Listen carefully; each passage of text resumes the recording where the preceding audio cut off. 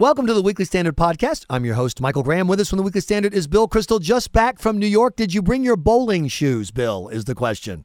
I know there's so many bad jokes. One thinks of, I was on the Acela back last night and reading stuff on Twitter and on websites and thinking about the Uber cab I took Wednesday night, actually. It was raining from a meeting I was at to a dinner, and wondering, hey, maybe that was the Uber cab that this doc, who seems like an admirable guy insofar as he helped, wanted to save lives in Africa, but couldn't he have been a little more careful about what he did when he got back to the U.S.? Jeez. And then, remember what the CDC says. Number one, there's absolutely no way you can catch it in mass transportation. And number two, if you think you've got it, stay off of mass transportation. So there's the completely... You know what makes me feel good is that Cuomo, de Blasio, Ron Klain, they're all on top of it. And absolutely. I did watch a little of the Cuomo, de Blasio thing, and that really is American liberalism today. Condescending, arrogant, slightly willing to distort reality for the sake of dealing with the rubes out there. It was really shocking, actually, to watch I mean, how does Cuomo know they've got it under control or that they're performing well? The guy showed up yesterday at a hospital, right? I mean, right. God knows, I hope no one catches it in New York. I hope it's not like Dallas where 2 healthcare workers get infected.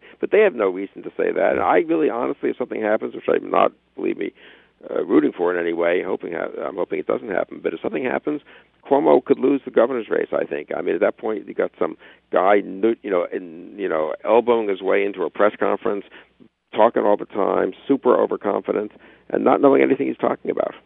And you also have the reminder that Ebola is in a new environment now. I mean, I'm willing to bet that most of the communities struck by Ebola in Liberia, Guinea, and Sierra Leone did not have bowling alleys. And my point is that you're in a totally different environment. We have so little science on this. I'm not saying that I'm terrified. I'm simply saying I'd like to see a little more humility about the facts as opposed to, as you mentioned, the arrogance and the condescension. Yeah, totally. Jonathan Last, who wrote that terrific piece for us a week ago on Ebola and probably write the new thing this weekend online, made this point in an email to me this morning, is that we continue to know less than they pretend we know. I mean, the good news is it does seem the people who've gotten it so far in the U.S. context, the American context, are healthcare workers, obviously, someone who came from Africa and contaminated 2 people here, and then someone who got it in Africa, hopefully hasn't contaminated anyone here. And they were all tending to people who had advanced cases of Ebola. So hopefully it's much less, as they keep saying, it's less easily transmitted. It clearly is less easily transmitted if it's not in these kind of terrible final stages. And if you're not a healthcare worker who's, attending to someone and obviously in a much closer situation. But, I mean, think about this. And so I do think that allows a lot of other people to feel, okay, probably nothing's happening, and probably nothing is if you're just, taking subways around New York. What happens if there's one non-healthcare worker infected, which of course is possible, secondary kind of infection? I think then people do go crazy. And at that point, the idiotic, patronizing, misleading statements of all these big government officials will really come back to haunt them. Because that is when you do need to trust government. People will panic, and they'll need to know, okay, really, what do I do? How do I know what to do and what not to do? And at that point, no one will trust the federal government officials. No one will trust Cuomo. So they could pay. For now, they're not paying much of a price, except for being ridiculed by people like us for what they're saying. But I'm worried that we could pay a real price. Which brings us to the conundrum of the moment. Confidence in government is very, very low. Fox poll had that great question, do you feel like we're going to hell in a handbasket? New numbers out today showing that the Democratic Party is polling as badly as it ever has in modern times. And yet, you look around the country, Bill, and Republicans are in neck-and-neck races. And to me, that's the ultimate proof of just how badly damaged the GOP brand is, that as much as they know government isn't working and the party of government has failed them, they still don't want to vote Republican unless they absolutely have to. Right, and I think they will mostly in 10 days, because I do think they want to send a message to Obama, and they want to actually have a Republican Senate to check Obama.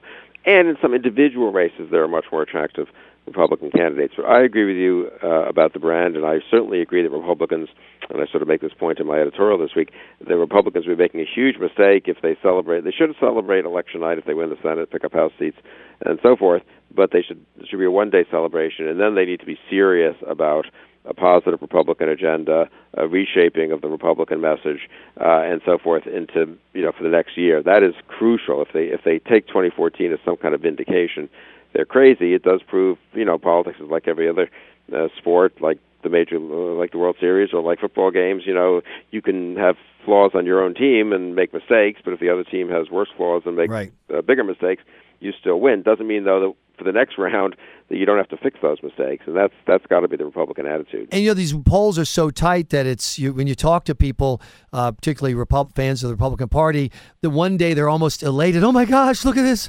Joni Ernst, Cory Gardner, and then the next day another poll comes out. Oh my gosh, we're in trouble. It's so tight. So where do you think we are now, just a week and a handful of days ahead of the election?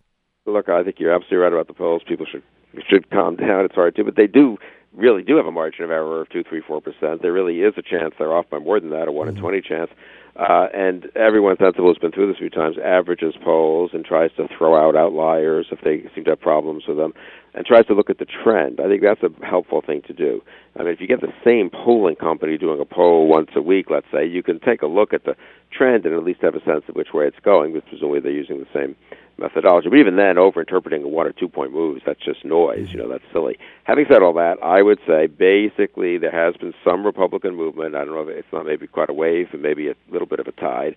And if you combine that with what I think remains the case, but some people don't agree with this, that incumbents who are below 48, let's say, percent right now in the ballot test are likely to lose, that the late break will go against the incumbents. That will be the dominant thing on people's minds in the last week. Will be if the incumbent hasn't already closed the sale, they'll decide, that challenger, I don't know that much about him. A couple of his positions I don't like. Maybe even some of those ads are telling the truth when they say that he's hostile to this or that. But you know what? I want to send a message, and I want to change, and I don't like Obama, and I don't like incumbents.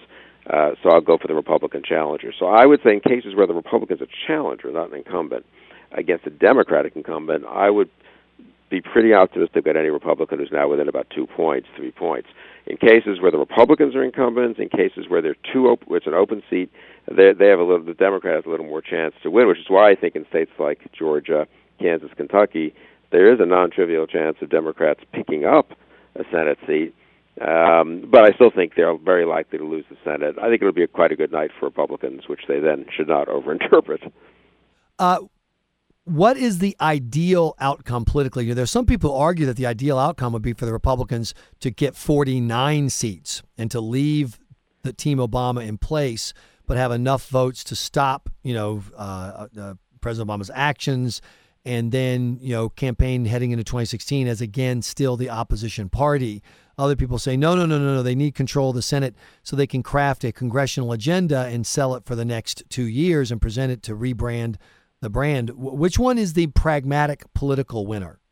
I think winning is generally better than losing, so I'd want to win. I'd want to win a majority in the Senate, stop some bad Obama appointments, not just policies, be able to pass some pieces of legislation that the House has passed or will pass again, and put pressure on some Democrats to vote for them, whether it's Keystone or a particular, freeing people up from some of the worst parts of Obamacare and so forth. I think you could get Democratic votes for that, give Obama some tough vetoes.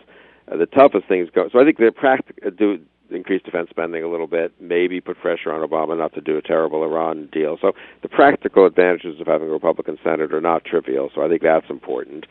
Secondly, the positive agenda is going to be harder to do from Congress, but they can play a role. I still think the presidential candidate probably has the key role to play in that. But also, I do think if Republicans don't win the Senate, the demoralization and finger-pointing among Republicans and conservatives, the splits, the donors just kind of deciding it's hopeless, Tea Party guys furious at the establishment, probably some vice versa. I mean, it could be fun to watch, and we will all participate, I suppose, in those recriminations if we have to. But generally speaking, I think you prefer not to have that be the mood of the party going into 2016. So I think winning has its problems, but I think winning is better than losing. And one last question for you. We're at the point where the airwaves are saturated. I'm in Georgia, and where every ad is a political ad. We've got 2 competitive races, Senate and governor. It's the same way across the country. Is there a message that Republicans could pick up in the last week, a single theme that they could beat on and break through that noise that you think would do them the most good on election night? I think it is the theme that ties together Obamacare and to some degree the reaction to Ebola and the bad economic prospects for middle-class and working-class Americans. Big government liberalism doesn't work at home. Utopian wishfulness and failure to confront the challenges of the world doesn't work abroad. We need tough-minded conservatives in there to change the course that we're on. Well, let's certainly hope that that works. And because I'm with you, I do not want to see what the Republican Party is going to look like if they, in fact, don't win on Tuesday. If they end up coming up just short or even 50-50 or whatever, I think it's going to be a bloodbath on the Republican team. Yeah, I think that's right. And that's that could be kind of entertaining to watch, but probably not the best thing for the party or for the country. I said one last question. One last question. The seat you're the most hopeful about that surprises you, and the seat you're the most pessimistic about that surprises you. I think I'm an outlier in pessimism on Kentucky, where I guess everyone thinks McConnell's ahead, and internal polling has him up 5 or 6, but he's still has broken 50. I think almost not at all in any public poll. He has 99.9% name ID in Kentucky. I'm a little worried that I'm sure the people of Kentucky want to send a negative message to Obama, but they're also anti-incumbent, and he's been there 30 years and isn't loved. And I'm a little I'd be more worried about Kentucky as a Republican than most.